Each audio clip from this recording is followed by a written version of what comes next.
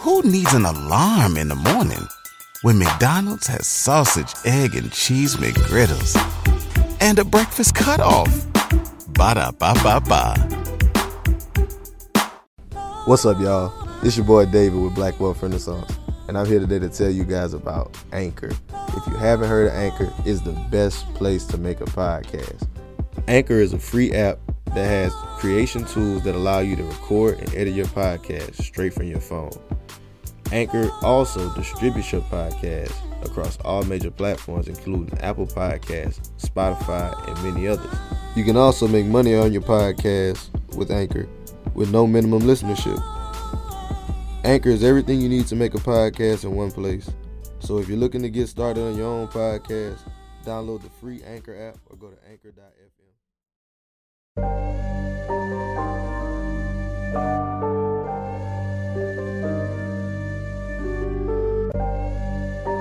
You know the rules of the game. Yeah. You know the rules of the game. I don't care what color. Can you make me 100 million? Let's talk money. Can you make me that? If you can't make me that, I don't want to talk to you. You shouldn't even be at this table. Hey, I got money on my mind. I'm just trying to get some dough. I ain't picking up my line unless it's money on the phone. Gotta get it on the daily. All I want is dubs. You know what I'm on. I've been chasing after paper. All I know is run money marathon. Do 5 years of this and be a millionaire and go on do what I want to do, have kids, go live my chip and joy in the games life out here in Texas, or struggle for the next few years. The choice is yours. What's up, guys? Welcome to the Black Wealth Renaissance Podcast. Our goal of this podcast is to normalize black wealth and share helpful resources and tips we believe will be useful in attaining and maintaining generational wealth.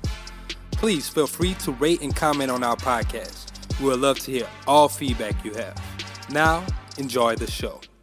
Welcome, everybody, to another episode of the Black Wealth Renaissance Podcast. David Bellard, 1/4 of the Black Wealth Renaissance, checking in with my co-host, fellas. How y'all feeling?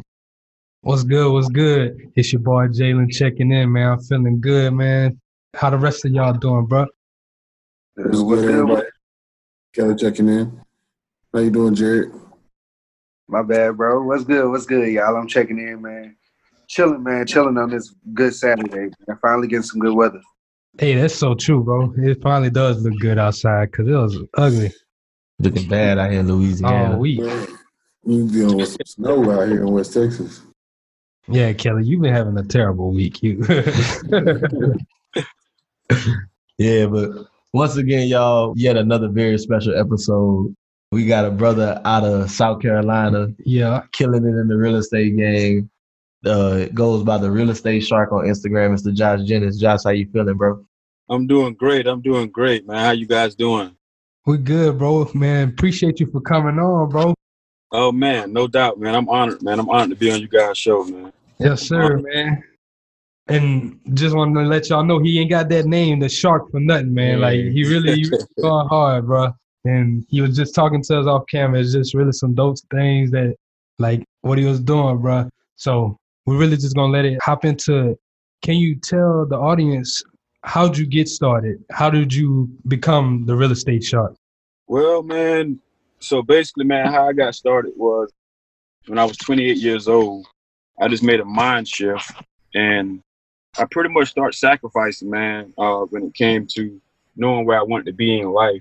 When I realized that nothing was going to be handed to me, that's when I realized that, hey, man, it's going to be either I'm going to get it or I'm going to just kick over and fold over, and kick over and fold over. I was not going to go for that. So anyway, I was working a lot of dead-end jobs, like manufacturing plants, and basically they can fire you when they get ready and letting you go and all that good stuff. And so I just started, man, by investing in real estate, becoming a buy and hold investor. I pretty much knew if I got to 4 properties that I was going to be pretty much averaging, $700 a week. And then I wouldn't have to be scared or fearful no more about getting, fired from a job or whatnot. But as far as the sacrificing part of it, I remember working 3 jobs at one time, just sacrificing, working, and busting my behind, man, going to work. And I got to the point where I knew that it was going to be around, I say, $15,000 to $20,000 in order for me to buy my first investment property. I'm not talking about leveraging. So what I did was, when I went on sacrifice mode, I didn't buy no more clothes. Mm-hmm. I didn't buy no more shoes. I didn't celebrate no birthdays. I didn't celebrate no Christmas. I got off of Instagram. No, I wasn't even on Instagram then. I just got on Instagram, I think, last year. But I got off social media, Facebook, got off everything. I was just in my own little cocoon. Mm-hmm. But what I was doing was I was grinding, and I was saving $300 a week. Now, mind you, at the same time, I was in school, going to school for a maintenance degree, for a maintenance certification. And I'm in school, I'm saving my money, I'm saving $300 a week. At this particular time, my paycheck wasn't about $475, with all the jobs pretty much combined. It's about $475 a week. So I'm living off $175 a week. That's why I told myself, it had to be pretty much death in order for me to dig into the $300 a week pot, So I was going to school at the same time. And when you get your refund money, when I got my refund money, you're talking about $1,200, $1,300. I was putting that on top of the $300. I continued to put the $300 up for a whole year, along with my school money, my refund money. And I was able to save up about $22,000 my first year. And after that, I bought my first real estate investment property for $9,500 off a website called auction.com. Now, I bought my first property. It was a 4-bedroom, 2-bath property. And it took a good bit of work because they had done pulled all the electrical wiring out, holes in the wall. It was pretty beat up, but it was my first property. So I was excited. You know what I mean? So I spent about $19,000 out of the little $22,000 that I had saved up. So basically what I did then was I put a Section 8 tenant in the property. And mind you, while I was a Section 8 tenant myself, I was Section 8 renting out a Section 8 property. Now, I did the same thing again the next year. I saved my money. I was going to school, and I saved up again about $24,000. I bought my next property from a local foreclosure auction that we have at the courthouse in this particular market. That's the first Monday of every month. So now I got 2 properties, and I'm excited. I got a tenant in this particular property for $600 a month. I got one in my first property for $700 a month. So then what I quickly realized is, hold up, I'm basically going broke buying these properties. I'm using all my cash to buy these properties. Then I realized how to start using other people's money, OPM. So what I did was I cash out, refinanced both of those properties because I owned them all cash. I owned them all outright. I didn't owe anybody. So I cash out, refinanced both of those 2 properties. I put $120,000 in my pocket. And then from that point on, everything else was just uphill. I went out and bought 4 more rental properties, all cash.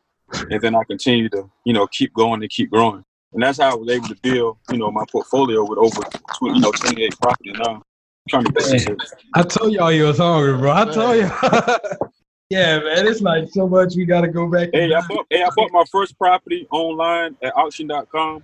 And I was in class looking at my professor.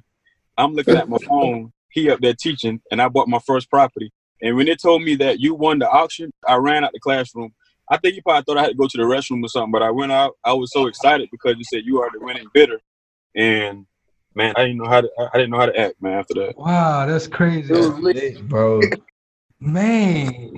One thing before we go into anything, bro, like, I know y'all just heard this amazing story, and I know y'all heard how this played out for my brother, but I don't want anybody to pass over the part when he talking about this sacrifice, everything, and staying in your own lane. That shit's so major, man. Hell yeah. It was a real sacrifice, man. I'm talking about not buying no clothes, no shoes, not celebrating nothing. I mean, going to get a dollar burger if I had to try to make it. My girlfriend at the time, she was on food stamps, so that's how we was, I was basically staying with her.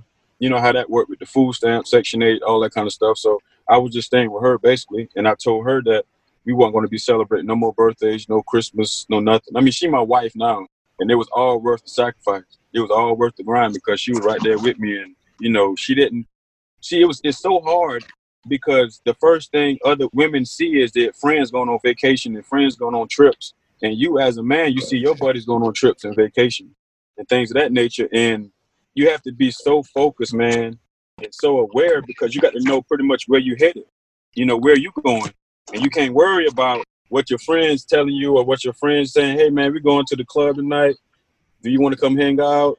It's a lot, man. You're going to lose some friends in the process because your vision is just so much out there, till it's just ridiculous. And a lot of people, they never change their ways. They'll continue to live the same way over and over, year in, year out. 10 years later, they're doing the same thing. And you just, you can't think the same. You have to be able to elevate yourself. So, Thanks. did you initially? Everybody loves McDonald's fries. So yes, you accused your mom of stealing some of your fries on the way home. But the bag did feel a little light. Ba-da-ba-ba-ba. Get some backlash from her for that though. From which one? Did you have, whenever you broke it down to like, look, this is what we about to do, like, because I know women, I know it's not just that's not right. Hey, let's do this. It was not that simple. I wish she was here now. She actually on the way. She actually headed here, but no, it was a battle. Not too bad, but it was a battle pretty much throughout the process because we got to the point where I had to actually sit her down at the table and explain pretty much year by year what my vision was. And once she saw, okay, man, he bought the first property. Okay, another property. Now it's another property. So she know I wasn't just sacrificing for nothing. So once you can see it and touch it, she then realized this man is for real, and then at that time, I wasn't going out buying nothing, no Gucci, no new car, no nothing. I had 2 old cars. I had an old Cadillac that was paid off, and I had an old Taurus that was paid off. But I'm looking at these young guys and older guys and, people pull up beside you, but you in this old car with no air conditioner, no heat. But it's to me, it was just a sacrifice and a grind. And you look at other people, they pull up beside you in the new cars. You like, I salute you, but you have a bigger vision, man. You have a bigger goal at hand. And once everything started turning, man, it was just ridiculous. It only took me really 1 year of sacrificing. Man, that was it. That's crazy. You talked about. I'm talking about analyzing everything. Analyzing all your bills. The bills that you have that don't make sense. Get them out of there. It don't even matter. Live off the bare minimum. Save as much as you can save and have a vision and gain knowledge at the same time while you're saving your money. This man is preaching right here. Kelly, what you add?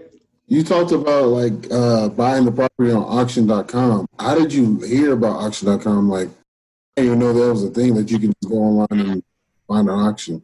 I think nobody never told me about auction.com. I think it was more so of going online and checking out just online auctions, see if that even exists. Mm-hmm. And then once I find that one out, I found out about auction.com.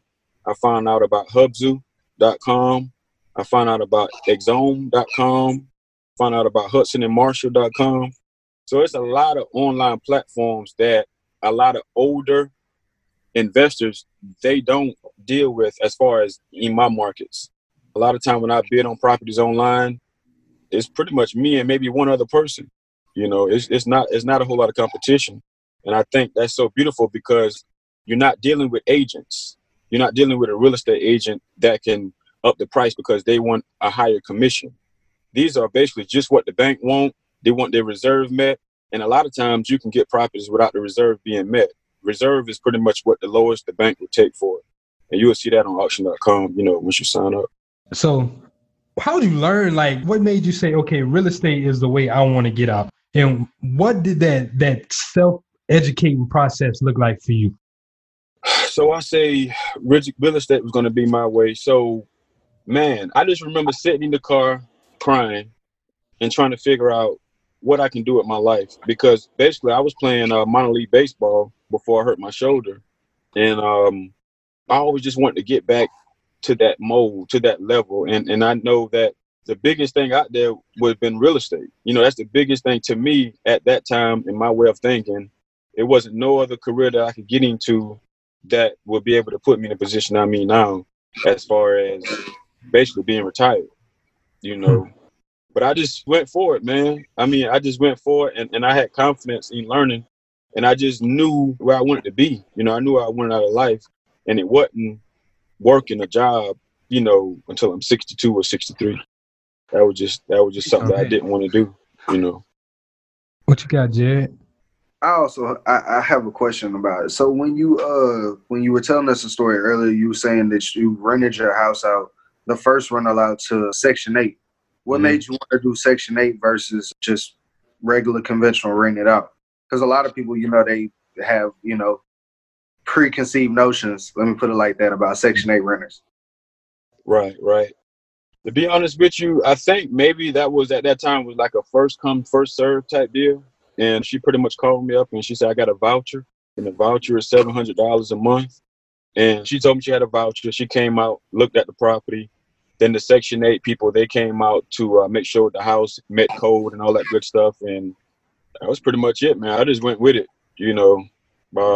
More so like a first come, first serve. I felt like the Section 8 tenants was already screened by Section 8 already. And they already was admitted into the program. So I just went ahead and just went with it.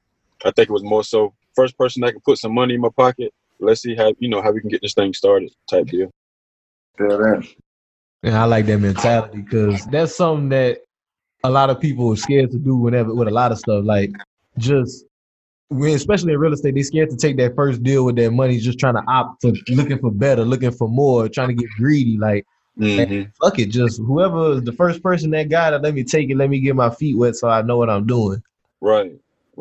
And I'm gonna be honest with you guys, that tenant is still into that property right now. Damn. And she only paid $211 a month. Damn. But Section 8 paid the rest for it. That's crazy. So, like, how long ago was that? How many years ago? This is about 8 years ago. Man. 8 years ago. And the thing is, I take care of my tenants, man. It's crazy. I take care of them. Christmas time come, depends. If they rent a whole year and pay their rent on time, Christmas time, I don't charge them at all. Let them have the whole month off for Christmas. So they can use that money for the kids, you know. And that's pretty much the agreement that I have pretty much with all the tenants. If I don't have in other words, if I ain't have to spend a whole lot of money on you and you making your money, your rent on time, paying your rent on time, you get the whole month off for December, you know. And they love that. I treat them with the utmost respect. Anytime we have any problems, issues, anytime I get a phone call, I have somebody there, Johnny on the spot, getting the job done, getting it fixed. And, you know, they just appreciate. I don't look at them as tenants. I look at them as an extended family because I wouldn't want to live in somewhere that's treated like a dump. I wouldn't want to stay in nowhere where this person don't come fix nothing or help me, help with certain things. So I look at it the same way. You know, a lot of people look at it a little bit different, but to me, I look at it as if these are their houses, but at the same time, we got an agreement that I take care of them and I keep the maintenance up and I manage it. You know, it's just a partnership. It's doing both of us well. You guys are paying me rent every month and I'm giving you guys a very nice place to stay, every month. So it's just working hand in hand. Hey, I love it, bro. So now I want to kind of get into the business side of the real estate. So how many doors did you say you have now? 28. So you got 28 doors. So, and you say you personally manage everything yourself, right? Well, me and my assistant, I got one assistant that pretty much handle a lot of groundwork, but yeah, for the most part, yeah. Okay, so you pretty much just integrated straight through the company where you just take care of everything. So what does that look like on a normal day-to-day basis? If you just would say what a regular day, if you did have one, what does that look like for someone who would say, man, I kind of want to do what he's doing. I want to live like Josh, but they don't actually know. They just see the glamour side. What would that actual business side look like? Well, of course, the other side of the coin would be a lot of repairs that needs to be done. And don't get me wrong. I have a couple of crews and I have a couple of handymen that I can call. But then at sometimes they may be tied up on another job or another project. And maybe they can't get there right then and there on the spot. So, me having to call 3 or 4 other, qualified handymen that I work with to be able to, fix and address a problem or issue. When tenants move out of properties, sometimes they can leave them a complete mess. I'm talking about I've seen maggots in refrigerators that you have to clean out, carpets that have to be pulled out because of real bad smells. I mean, the list goes on. Sometimes if a tenant is late with rent, filling out eviction notices, just different little things. You have your ins and outs. Now, one good thing is I don't have to deal with that quite often, but you have to be there to kind of manage certain things or have somebody in place to manage certain things. At one point, I almost got my insurance taken off for one of my properties because I didn't realize the tenant had so much trash and debris and stuff in the backyard. Till even a situation like that where your insurance company will call you and say, basically, we're gonna get rid of your insurance if we don't get the debris and all that kind of stuff cleaned up, fixed up. So it's you got to treat it. I mean, you got to treat it like a business, and you got to make sure that all your properties in good standing, good shape, especially Section 8 properties. And that's pretty much it, man. I mean, it's you have your good days, you can have your bad days, but for the most part, my good days overdo my bad days because I can sit home and not have nothing to do. And for the most part, I don't work on my properties personally. A lot of time when I do my fix and flips, I may drive to my properties and I'll do, certain things. I may pressure wash my own house or do certain little things to kind of cut costs. But for the most part, I'm pretty much free, man. Just ride around and look at properties. Hit the gym, things like that. So you just mentioned another important thing I wanted to touch on, the fix and flips, because I remember you told us you did some off camera. What did that first one look like for you? Because I know a lot of people, they say that first flip is that monster. You learned a lot. Yeah, man. So when I found out about private lenders, right? So that's where a lot of people who want to get into real estate investing as cash buyers, they don't realize that a lot of cash buyers don't necessarily mean that they have tons of money in the bank. Don't get me wrong, they have money in the bank, but the biggest thing is having access to money, picking up the phone and making one phone call to have access to, $100,000, $120,000, $150,000. But to go back to answer your question, the first flip that I ever done, it was an old property. It was abandoned property. I was just basically driving around, and I knew the owners. She was an elderly lady, and she had 3 daughters, and they stayed in Atlanta. So I reached out to them on Facebook, and I said, "Hey, your mom old house. Are you guys interested in selling it?" At first, it was, "No, we're not interested in selling it."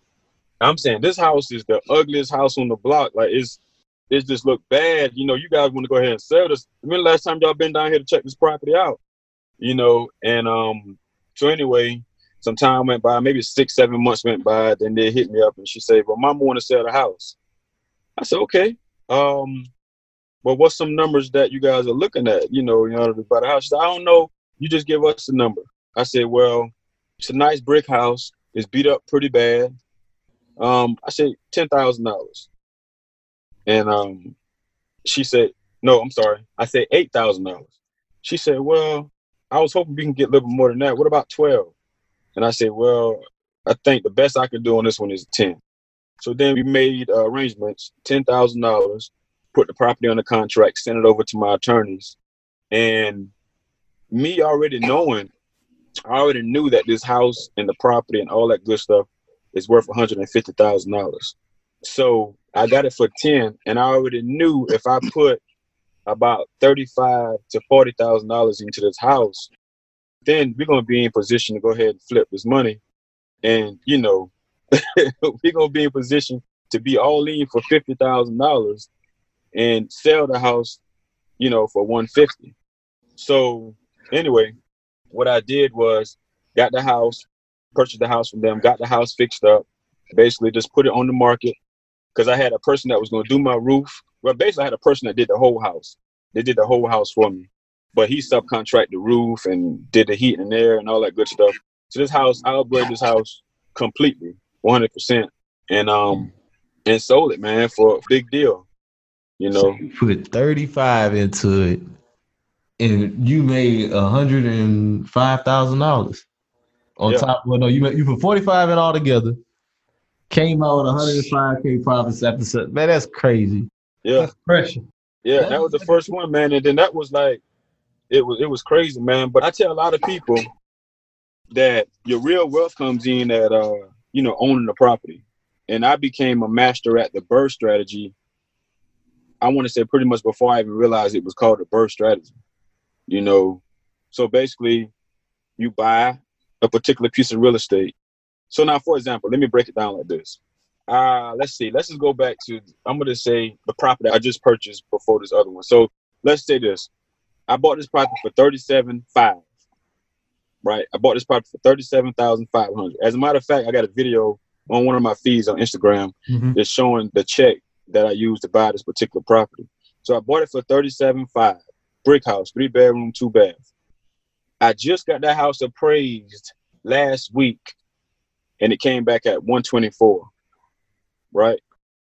Now, when I bought it for $37,500, only thing I did was gut out one of the master bed. I got out the master bathroom, put a new bathroom in there basically.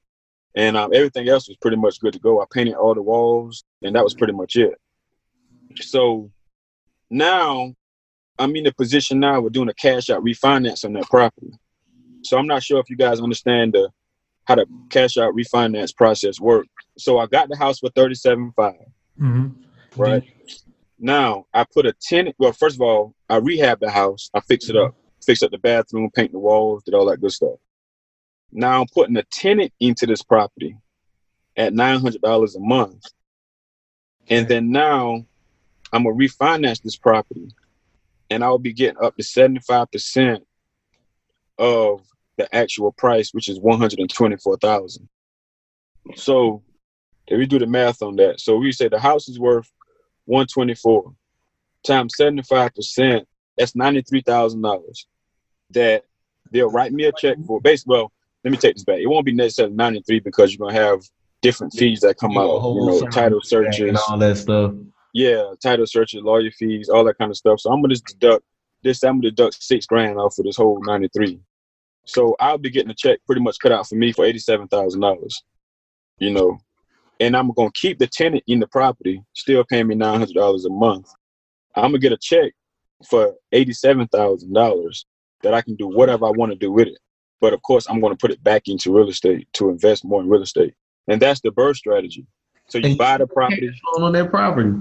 Yeah, I'm still cash flowing on it because my rent on that particular property is probably going to be about $530-something, a month. And I'm making $9.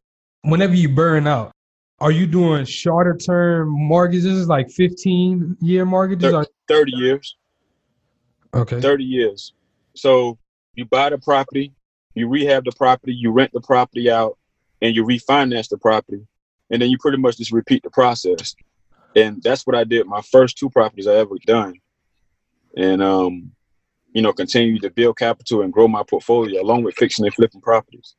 So with that, though, I know sometimes I've heard some people, argue, don't BRRRR because you're over leveraged and everything. If there's some inexperienced investors that are listening to this, what's some steps they need to take to actually make sure that they over leverage? Okay. Well, the biggest thing I do is when I look at a property, I first look at it, do I like the property? And then pretty much I'll look at the price of the property. So I'm what you call a tier 3 real estate investor.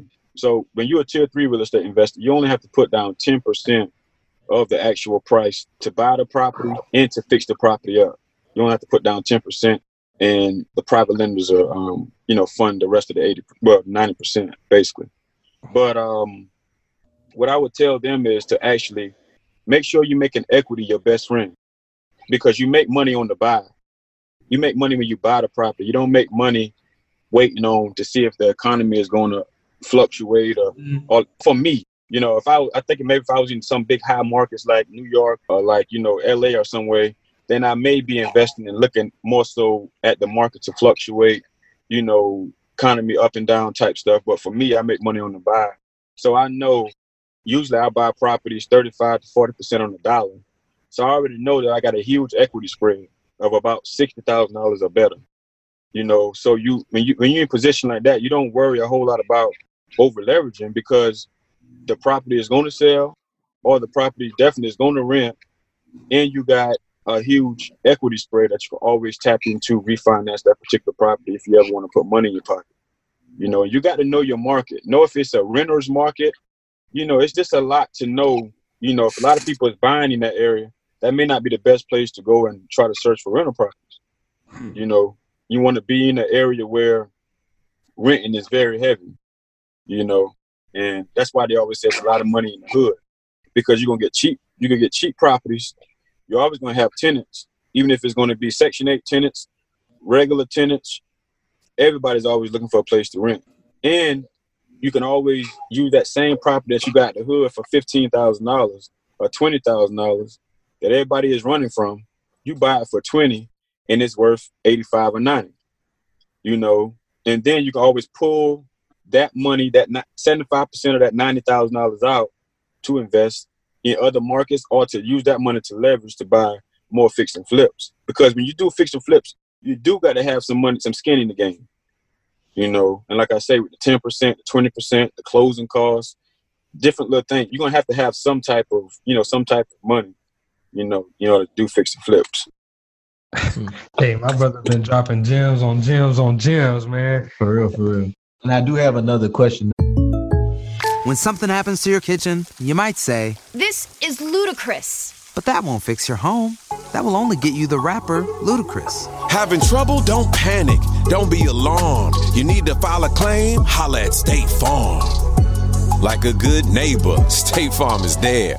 That's right. You can file a claim on the app or call us. Thanks, Mr. Chris. No matter how ludicrous the situation, like a good neighbor, State Farm is there. State Farm, Bloomington, Illinois. I did kind of want to get into. So, what do you think? You just mentioned like it's gold in the hood, and a lot of people are always running from investing in the hood. What do you think the importance of us investing in our hoods, and what do you think that does to combat the narrative of gentrification? Man, I tell you, I think the hood is just amazing, man. The hood is where all the gold is at. You see a lot of people want to run away from the hood, but that's why you realize that there's a lot of gentrification going on, because they understand that the money and everything is right in the hoods. And usually the hood is right outside of a big metropolitan city. It's right outside of that. So they already know if they want the city to look good, they know that they have access and they have the right to appreciate this land to the skies, because like I said, it's right outside the big city. So if you make that a suburban area and you make that an area that's beautiful, and you have tourists and everybody that come in, that's gold mine. You know, it's gold mine. Either way you look at it, it's gold mine.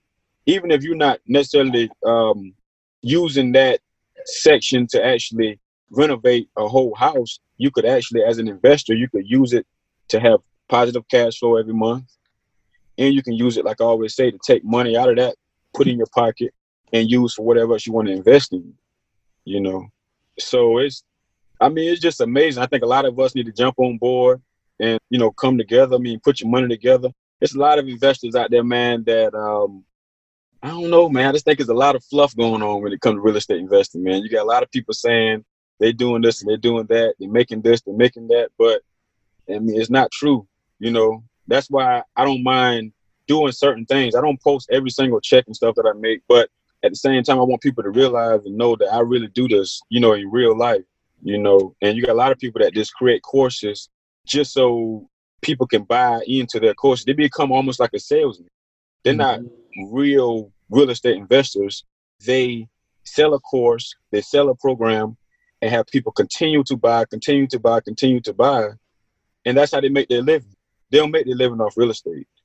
You know, it's weird to think about. It's weird to think about, man. It's like somebody coming up and saying, look, man, Instagram, I make $100,000 a week investing in real estate. The first person to hear that is going to believe it. Yeah. They're going to say, wow, I want to sign up to his program, to his course. Now his course $3,000 or $4,000, and you ain't got nothing out of the course. But some basic information you could have found on YouTube. You could have got it off YouTube, man. You could have got it off YouTube. It's sad, though, man. It's sad because people are now, they need capital. They need capital. Don't get me wrong. I mean, if you want to wholesale properties, and that's a good way to get started, but wholesaling always keep you working. Wholesaling always keep you grinding. You're looking for the next deal. You just drive for dollars for this one. You got the PPC list for that one. You got to go down to the courthouse and get probate, or either look up probate on the phone. You know, it's just always keep you working and grinding. And I'm just so glad I never took that route.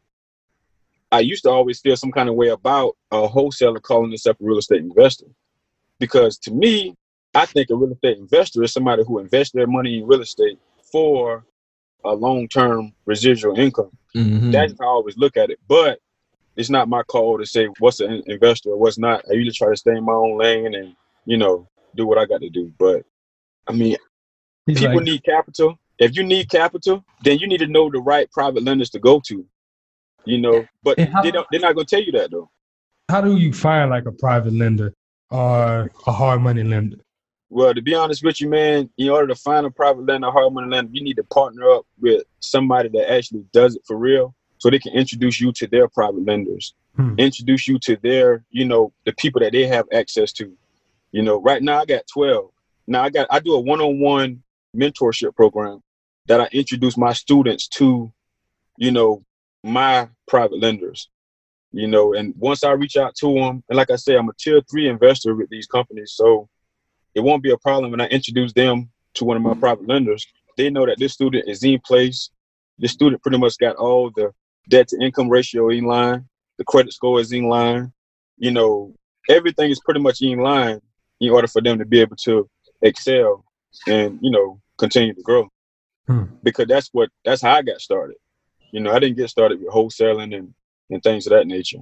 But that's why I'm in the position I'm in now. And I can wake up when I get ready, because I don't have to worry about hustling and bustling for, you know, for money. You know, I more so attract money rather than chase money, you know. A boy. We're going to get, y'all got something, Kelly or Jared?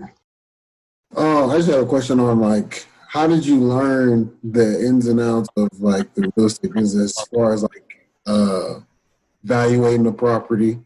How'd you know what your income ratio or debt to income ratio should be when you're doing these refinances? What was the course I guess you took to learn that process? Well, to be honest with you, man, I never took a course. So this is what I did when I was sacrificing. I went to the local banks and I spoke with the lenders at the bank. I pretty much told them what I wanted to do, what was my vision, right? So at the same time, I also realized that these local banks, these traditional regular banks, they couldn't help me. But I knew that they were going to put me in position to be able to deal with private lenders, you know, if I had to ever deal with them. And that was pretty much my goal and plan, to be able to leverage my money. But I actually went to the bankers, man. I tell a lot of people, don't be scared to walk in there. If you bank with Bank of America, walk in Bank of America, go in there, speak with a representative or whatever, talk to them and tell them your plan for next year.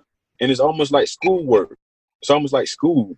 They're going to give you all the ins and outs when it comes to your credit score, when it comes to your debt to income ratio, when it comes to just different things. And if you can pass that test, the private lenders would be a walk in the park. Because when you're getting traditional funding from the bank, they got to go through Freddie Mac and Fannie Mae in order to get money. When you're dealing with private lenders, you don't have to, you know, they don't deal with the government. The money don't come from the government. That's how you're able to get the money real quick within 2 to 3 weeks, you know, compared to going to a regular bank. First of all, if a real estate investor ever tell you that they can go to just a regular Bank of America, Wells Fargo, and all these type of places to get funding for investment properties, they're not a real real estate investor. They're lying. Because those banks, they would never fund you money to be able to buy investment properties. They don't do that. You got to go to banks that specialize in real estate investors. And that's more so private lenders, hard money lenders, you know. And then you have some banks that do it, but you really don't want to go that route, because the very first time I did my refinance, it was with a company. But one of the first times I did refinance, it was with a company called Movement Mortgage. You know, Movement Mortgage, they've done it, and they more so like they're not a traditional bank, but, you know, they're a bank. But that like a typical bank. They're the Freddie Mae, Freddie Mac, all those guys.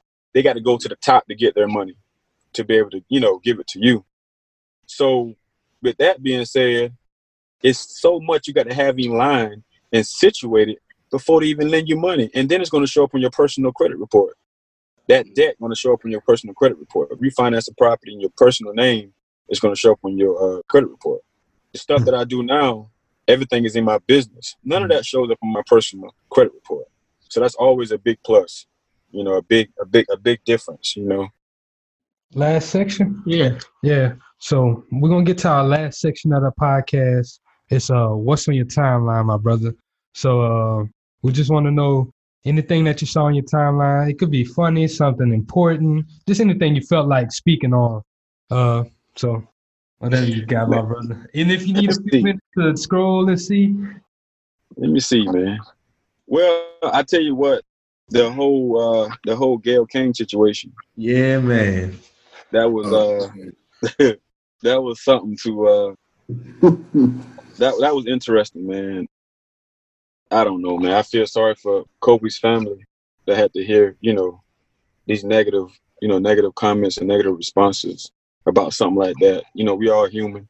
We all make mistakes. You know what I mean? But that's nothing that I thought she should have put on a major platform like that to talk about. Yeah, then like especially that too little too late response talking about some I'm embarrassed, but like the videotape don't lie. Like you in here pressing about the shit like, yo, right. You do it. And you trying to insinuate it, and it's like at this point you can't even honestly try to act like you didn't intend to do this. So yeah, so right. Gayle, like she out of the wall. She I ain't fucking with Gayle no more. She out of my right. Hey, did y'all hear Snoop response? I thought I did hear Snoop response, man. I think I forgot what he said though, but I think I did hear something. You had on the jersey, right? Didn't he have on the Kobe jersey? Yeah. But I forgot what he said though. What he said, Jared? Man, look, hey, we ain't gonna get into all that. I'm about to go look at it. We just gonna leave it at he went a little ham, but I was just gonna ask how y'all felt about that too. I see it. Man, you know Snoop in his own world, man. So you know Snoop gonna let it be known how he feels. Real life. About to look it up right now. Look at this dude. He trying to find it. Man, you know I was out of whack this whole week, man. He probably took it off. Hey, people was mad. What's some things y'all got to ask me, man? As far as like some more real estate stuff, man. I know y'all want to know, man. I know y'all hungry, man. What's up, man? Ask me anything you want to know, except certain things you have to pay for. But for the most part, man, y'all can ask me whatever y'all want to ask me, man. Like I said, man, I'm honored to be on y'all show, man, and drop some jewels, man. Drop some gems, you know. I got a question. You suggest being the best route to do an out-of-state investor? You said what would be the best route to help them? Yeah, well, what is the best route to being an out-of-state investor? Okay, well, the biggest thing is, so now you got wholesalers calling themselves real estate investors, which they are, I guess, in a sense. They are real estate investors. You got buy and hold investors, and you got fix and flip investors. So when you ask that question, you more so speaking on like a buy and hold type investor, or? Yeah, a buy and hold. Okay. So I think the biggest thing is just to make sure that, I would more so say, make sure that you actually have eyes on that particular property before you buy it. Because sometimes when you're looking online and all that good stuff, you see a totally different ball game. Even if you use Google Maps, you look down the road, when you actually go to a property in person, sometimes it could be completely different from what you thought you saw online. I actually been in a situation where I bought a property off of auction.com. It was listed 3-bedroom, 2 baths. However, I still bought the property because I didn't have interior access to get into the property. Because a lot of these auctions, they don't allow you to go inside of them. Mm-hmm. So when I went there to the auction, it was a 3-bedroom, 2 bath. I'm thinking I'm buying a 3-bedroom, 2 bath for a good price. When I actually got inside the property and look at it, it was a 2-bedroom, 1 bath. Now, what they did was they tore out one of the bedrooms and made it like a area where you put like a fireplace, and they did some modifications to the house. But only thing that everybody knew that it was a 3-bedroom, 2 bath. So, it's I'm gonna give y'all a big secret, man. I'm gonna give y'all a big gem, man. A real big gem. And this goes for any type of real estate investor too. I don't know if I should share it, but I'm gonna share it. So they got these people called property preservation people, right? And these property preservation people, they have keys to get inside pretty much all REO, all government type properties. Mm-hmm. So when you order your own property preservation keys, then when you go look at these properties that's bank owned, you don't got to worry about breaking no windows to get inside or trying to break in through the door. You can just walk inside the house, look at the property, fully evaluate it, and say, okay, well, I know I'll go as high as, $55,000 on this property. I already see that this property already needs $10,000 worth of work, So basically, you got an upper edge on pretty much all your competition, or all your, people that's, in your market that's, buying properties or whatever too, because you got a heads up on them because you actually been inside the property. You're already done tally up your numbers as far as how much work need to be done. So you're in a pretty good space. And I've been doing that for years. I ordered these keys. Now, don't get me wrong. It could be considered against the law in a sense. But if you're a real estate investor, the worst part is somebody going to come out, they're going to call the sheriff out. You explain to the sheriff, hey, look, I'm in the process of buying this property. And they'll let you walk, But for the most part, you should be in pretty good shape to walk in and out of a house. You shouldn't have to throw a party there and have everybody there in the world. You pretty much in there to handle business and you back out, And it just gave me a great edge a lot of times. Like I say, a lot of properties that you see that's even out of state, you will go and you can, you purchase these properties online. But I think the biggest thing to answer your question is to actually make sure you have, feet on the ground, that you're actually doing it, or you have somebody that you trust that can take pictures for you, updated pictures, so you know pretty much what you're buying. And you also need to know your market, that area where you're buying that property at. You need to know pretty much your comps. You need to know where 2 houses down, 3 houses down, that's 3 bedroom, 2 bath. So how do they measure up with your property? So you can pretty much know the after repair value. You can also go to your local county online and go and you can go to like the GIS mapping. You can look at pretty much what the county assessed that property at. So it's different ways you can tell pretty much the upside of a property, your comps, or you can even hire your appraiser to go out there and just give you an appraisal price on it. A typical appraisal price might be $325, but at the same time, if you don't have no idea at all, call an appraiser to go out there and look how much money you paying him $325, but you can't look at the $325 you're paying him. You more so need to look at the information he just gave me. He just really gave me all my comps. He done gave me 71 pages full of documents about this particular property and the land. And that was only like $350, $375, whatever it is. Usually it's about that much, about $375 to $400. And I got all the information on this property, so I know the real life after repair value on this property, because the appraiser can do that. They'll give you an actual price of the property right now in its current condition, and he'll give you a price as far as when you fix it up and get it repaired and fixed up, a price. So it's very beneficial to do that also, and just pretty much know your equity spread, man. That's the biggest thing for me. Man, it pays to know how to purchase knowledge. That's a real thing. Hell yeah. I was just looking at auction.com. They got some good shit on there. Yeah, you go to auction.com and type in your city. Or type in where you're from. Type in your county, and you will see all those properties show up. Those are bank-owned property. Man. Those bank-owned property. Thank you, sir. And another one is like Hubzu, HUBZU. Okay. That's another awesome one that I bought some properties from. So okay, I have one more thing with the bank-owned properties. So do you see any more challenges buying bank-owned properties than other ones? Do they end up being in worse condition normally or better condition than whenever you buy just like off the fair street market?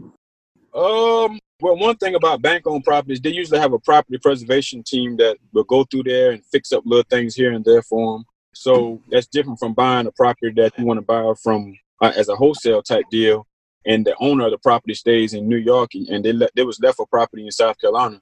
They'll never go back and fix up the deck. They'll never go back and fix up that broken window that was broken up, or do certain things. At least bank-owned properties, usually they be already cleaned out, trashed out. Usually don't be no trash inside of them. They usually, if it's 2 steps missing on the front porch, they have a property preservation person that goes there, fix the 2 steps on there. So to answer your question, I feel that you'll get more bang for your buck by buying a bank-owned property than you would as far as buying a property wholesale. But don't get me wrong, it's a lot of great deals wholesale too. But if you're a wholesaler, you're not keeping the property unless you do like a hotel deal, and then they buy the property as a wholesale and bring it inside and rent it out, or, you know, fix it and flip it or do what they want to do. But a lot of people are just wholesalers. That means they're going to pass that property on to a cash buyer, you know, such as myself. So, you know, bank owned probably would be the best, because they got property preservation people that will come out and, you know, clean that property up and all that good stuff, you know. Damn, for sure. So anybody that's trying to get into real estate, definitely y'all go and look into these resources. Man, Yeah, Josh. my man's just dropped so many gems. Yeah, and to be honest with you, man, it's very simple, right? So the biggest thing is knowing how much equity you got in the property when you buy it. You can go to some place, like I just said, like auction.com. You can see when the auction about to come up on the property. It's an online auction. You got to register and all that good stuff. And when you buy this, for example, you buy that property for 55. First of all, you already know when it's coming up in the auction. So go view that property. You can go look at it, you know.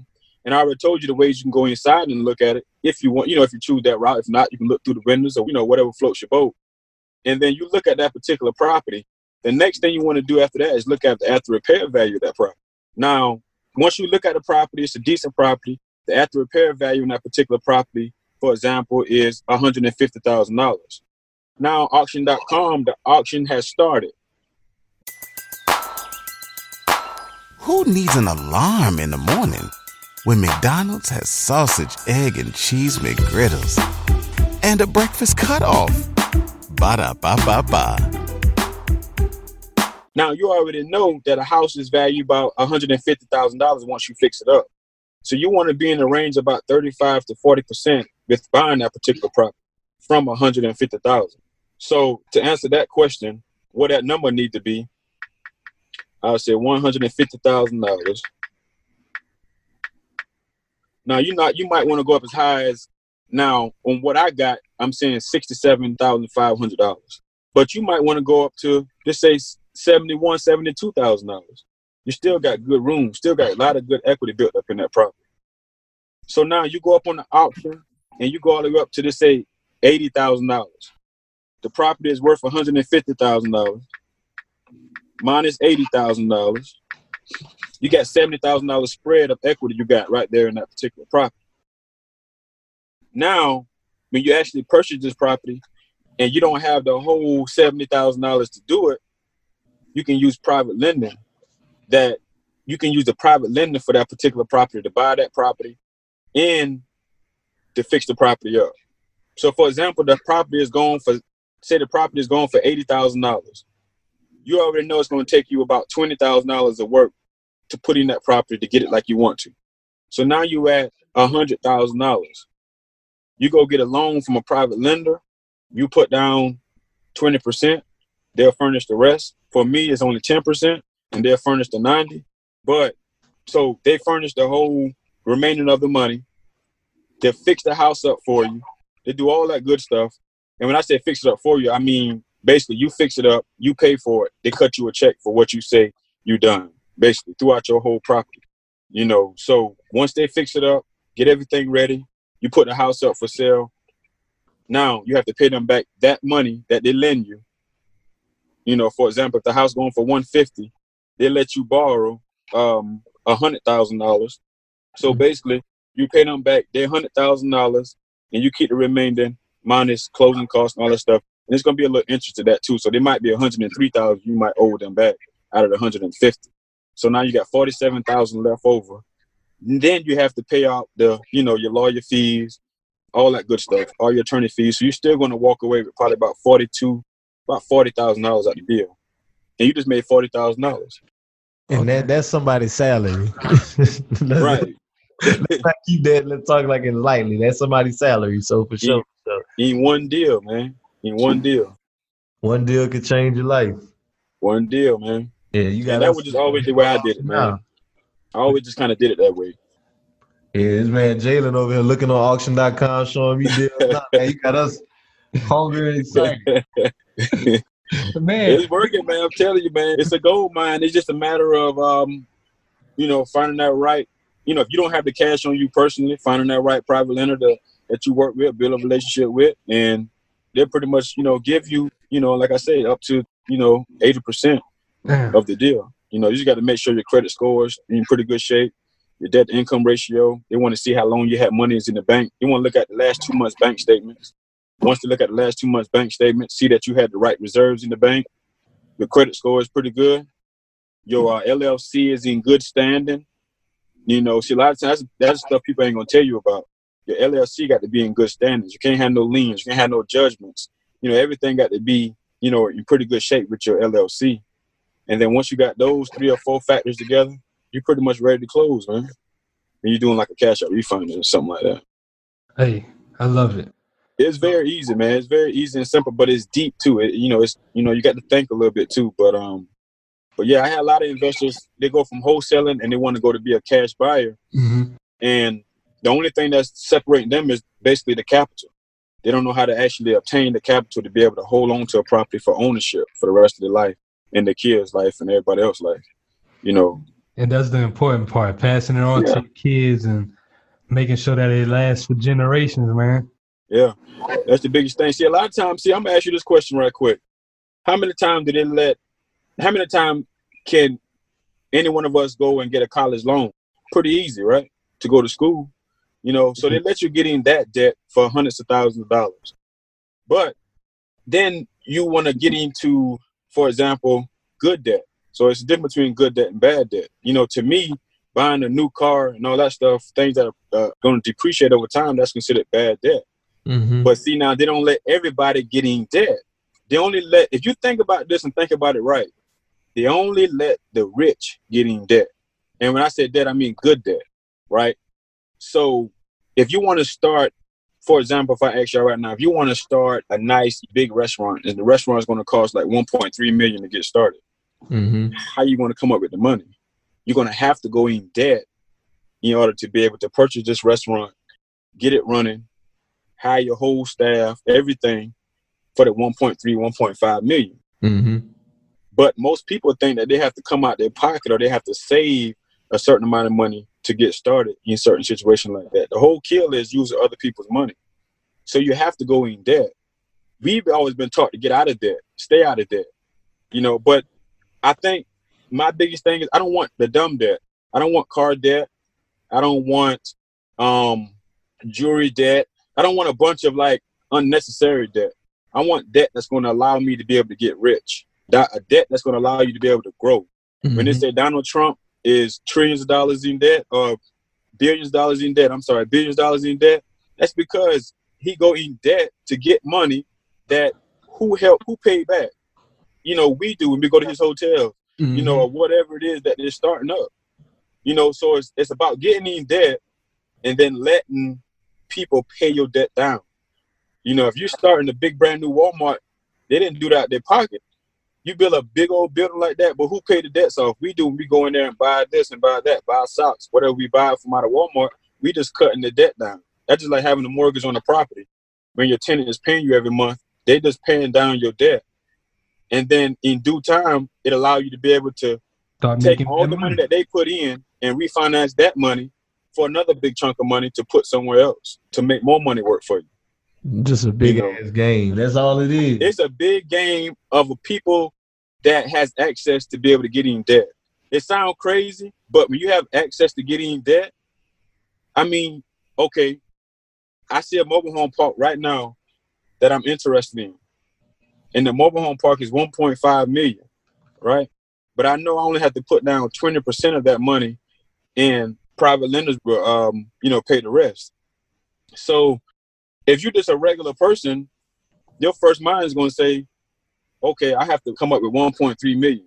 No, you don't have to come up with 20% of that, And if you want 20% of it, have access to debt, have access to money, have access to capital.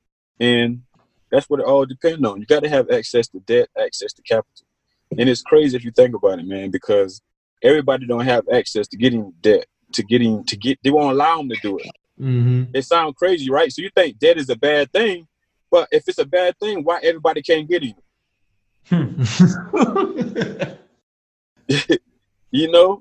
Why everybody complaining saying, man, they won't give me a loan, they won't give me a business loan, they won't give me this, they won't give me that. How you think? Because they know you ain't gonna have the money to pay it back or the means to pay it back. Right. You ain't qualified enough to be able to get in debt, sir. And how does that sound? You know what I mean? But they'll let you go to college for free. They'll let you get all kind of debt to go to college. They'll let you go get that car loan real quick too. That car loan too. I'm talking about real quick. Shit. So what that tell you? That tell you that they allow you to get in bad debt, but they will not allow you to get in good debt. Because we cry all day long, man, you know, they won't give me a loan to be able to start this business. I can't start that business. Because you're not qualified enough in order for them, you know, to pass the checklist. See, it's a checklist that you got to pass in order to be great, to be successful. So when you want to go talk to a banker, a private lender, anybody you want to talk to, you got to make sure your checklist is right, you know. And the checklist could be, you know, having your credit score right, your debt to income ratio right, money's in the bank, had money in the bank for longer than 2 months consistently to see how your business is flowing. LLC in good standing. You know, the kind of the list goes on. But once you understand those key points and components, and you got all those in perspective, everything else is smooth. Everything else is smooth sailing after that.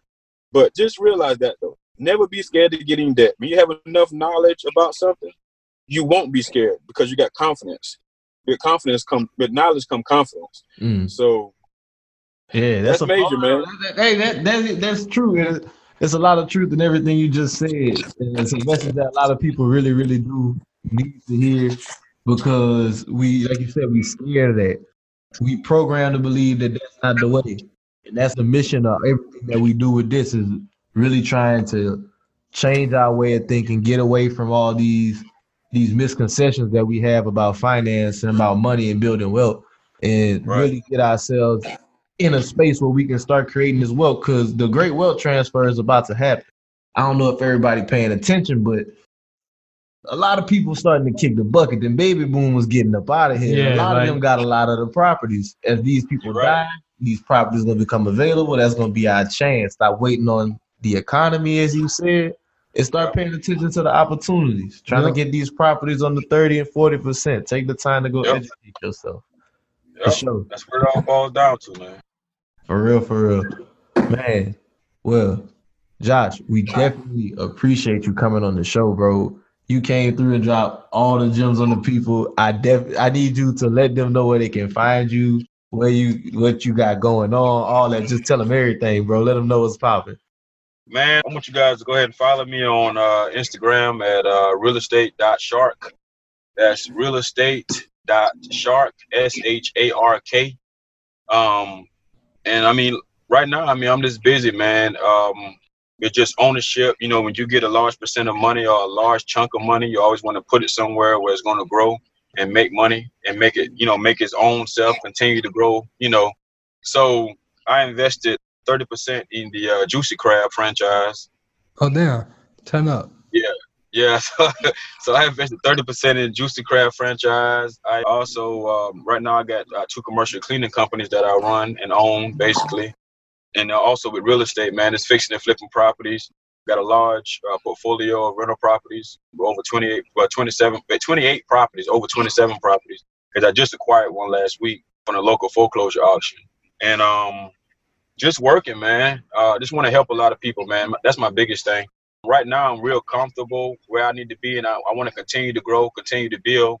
But I'm to the point now where I want to more so help people rather than continue to just, have it all in my own. But a lot of time when I reach out to other real estate investors and I talk to them about trying to grow, trying to build, I think a lot of them shy away from me just because I feel that they know I really do this in real life. And I think a lot of them feel like they're going to get exposed because if I'm next to you, if I'm talking to you, I'm going to find out the real you. You know what I mean? So, I have all my proof. I have all my HUD statements. A lot of these guys, they can't show you their first HUD statement, but they can just talk about it. And a lot of this stuff is just, invisible to the regular person, But anyway, just working, man. Just working and grinding, leveraging money. And, what I'm saying? Just want to help people, man. Help people as much as I can, man. Just teach them that there's other ways. You don't have to always be the pro ball player in order to be able to make it. You know what I'm saying? Because right now, to be honest with you, I go out the VIP sections and stuff, man, and hang out. I'm right next to the same celebrities that, you know, a lot of people look up to. I can go sit floor seats at NBA games. I can live my life, you know, at a certain level, you know, and, you know, I ain't never played 1 year in the major leagues, NBA, NFL. But, you know, as far as NFL, they say, you know, all that stuff is like a dream. You know, you make it to the NFL, you make it to the NBA. It's a dream. So when you make it to your dream, that means it ain't going to last forever. But see, what I'm going to do is help a lot of those guys put money certain places so they can be set for the rest of their life. You know, I mean, those guys, one check, they can be able to buy a great deal of rental properties. Mm-hmm. So if you just think instead of them buying jewelry and a bunch of crazy, unnecessary stuff, I mean, they can start using that money and start investing in real estate. By the time they retire, man, they can have over $500,000 a month. I mean, just off rental properties. Mm-hmm. If they do, for real though.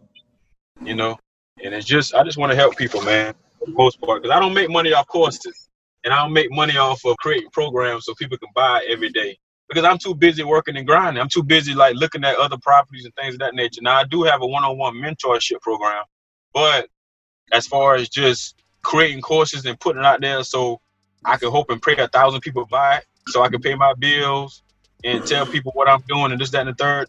I just don't believe in that, man. To me, that just don't seem real to me. You know, I really feel like, you know, we need to be helping people out. In other words, I'm going to tell you what I'm doing here lately.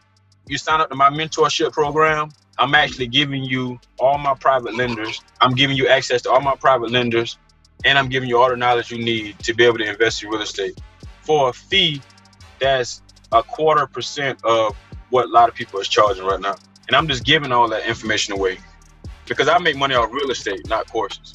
And give us the link to that. We're gonna put that in the show notes, let the and people, they'll be able to get it through the podcast. Because my brother got the knowledge. Yeah. Oh yeah, man. Oh yeah. So we're gonna move to a little bit of housekeeping before we wrap up the show. We just want to say thank you to all our listeners who come and listen every week. Thank you to everybody who's new, who's this first time listening to the show. We hope that you enjoyed it. We just want to say y'all definitely be on the lookout for our book. Go pick up our book, Manage Your Money Like the 1%. Yes, sir. Our book will be in stores pretty soon. Give us about a month and a half. Our book will be in the stores on the shelves. It's an ebook right now. You can purchase that from the link in the show notes also. Yeah. And y'all make sure y'all check out the website, blackwealthrenaissance.com. Follow us on social media at Black Wealth Renaissance, at BWR Podcast on Instagram, Twitter at BWR_movement, TikTok, all these places, YouTube, we everywhere. We got all the content. One last thing. But you got fun. Renaissance Financial Coach. Oh, yes. The last thing to leave y'all with, we want to let y'all know that we are opening up our services, Renaissance Financial Coaching. We do a lot of talking about building wealth, a lot of different things. We talk to all these people, gain all this knowledge. We want to create a platform that we can extend to you so we can help you start getting on your path to managing your money and creating this wealth. So we are now becoming financial coaches. We're going to be accountability coaches. We always have a lot of questions. And this is going to be your chance to where you can talk to us once a week. Once a week, we're going to help you set up a budget. We're going to help you set up a spending plan. We're going to help you set up a debt repayment plan. And we're going to actually help you start taking back control of your life. So the actions, the steps, all that. So definitely be on the lookout for that. We got a cool mascot we created for this. Huey. It's our man Huey coming out. So we definitely can't wait for the world to see this. And on that note, this is Black Wealth Renaissance signing out. I got money on my mind. I'm just trying to get some dough. I ain't picking up my line unless it's money on the phone. Gotta get it on the daily. All I want is dubs. You know what I'm on. I've been chasing after paper. All I know is run money marathons. I got money on my mind. I'm just trying to get some dough. I ain't picking up my line unless it's money on the phone. Gotta get it on the daily. All I want is dubs. You know what I'm on. I've been chasing after paper. All I know is run money marathons. Who needs an alarm in the morning when McDonald's has sausage, egg, and cheese McGriddles and a breakfast cutoff? Ba-da-ba-ba-ba.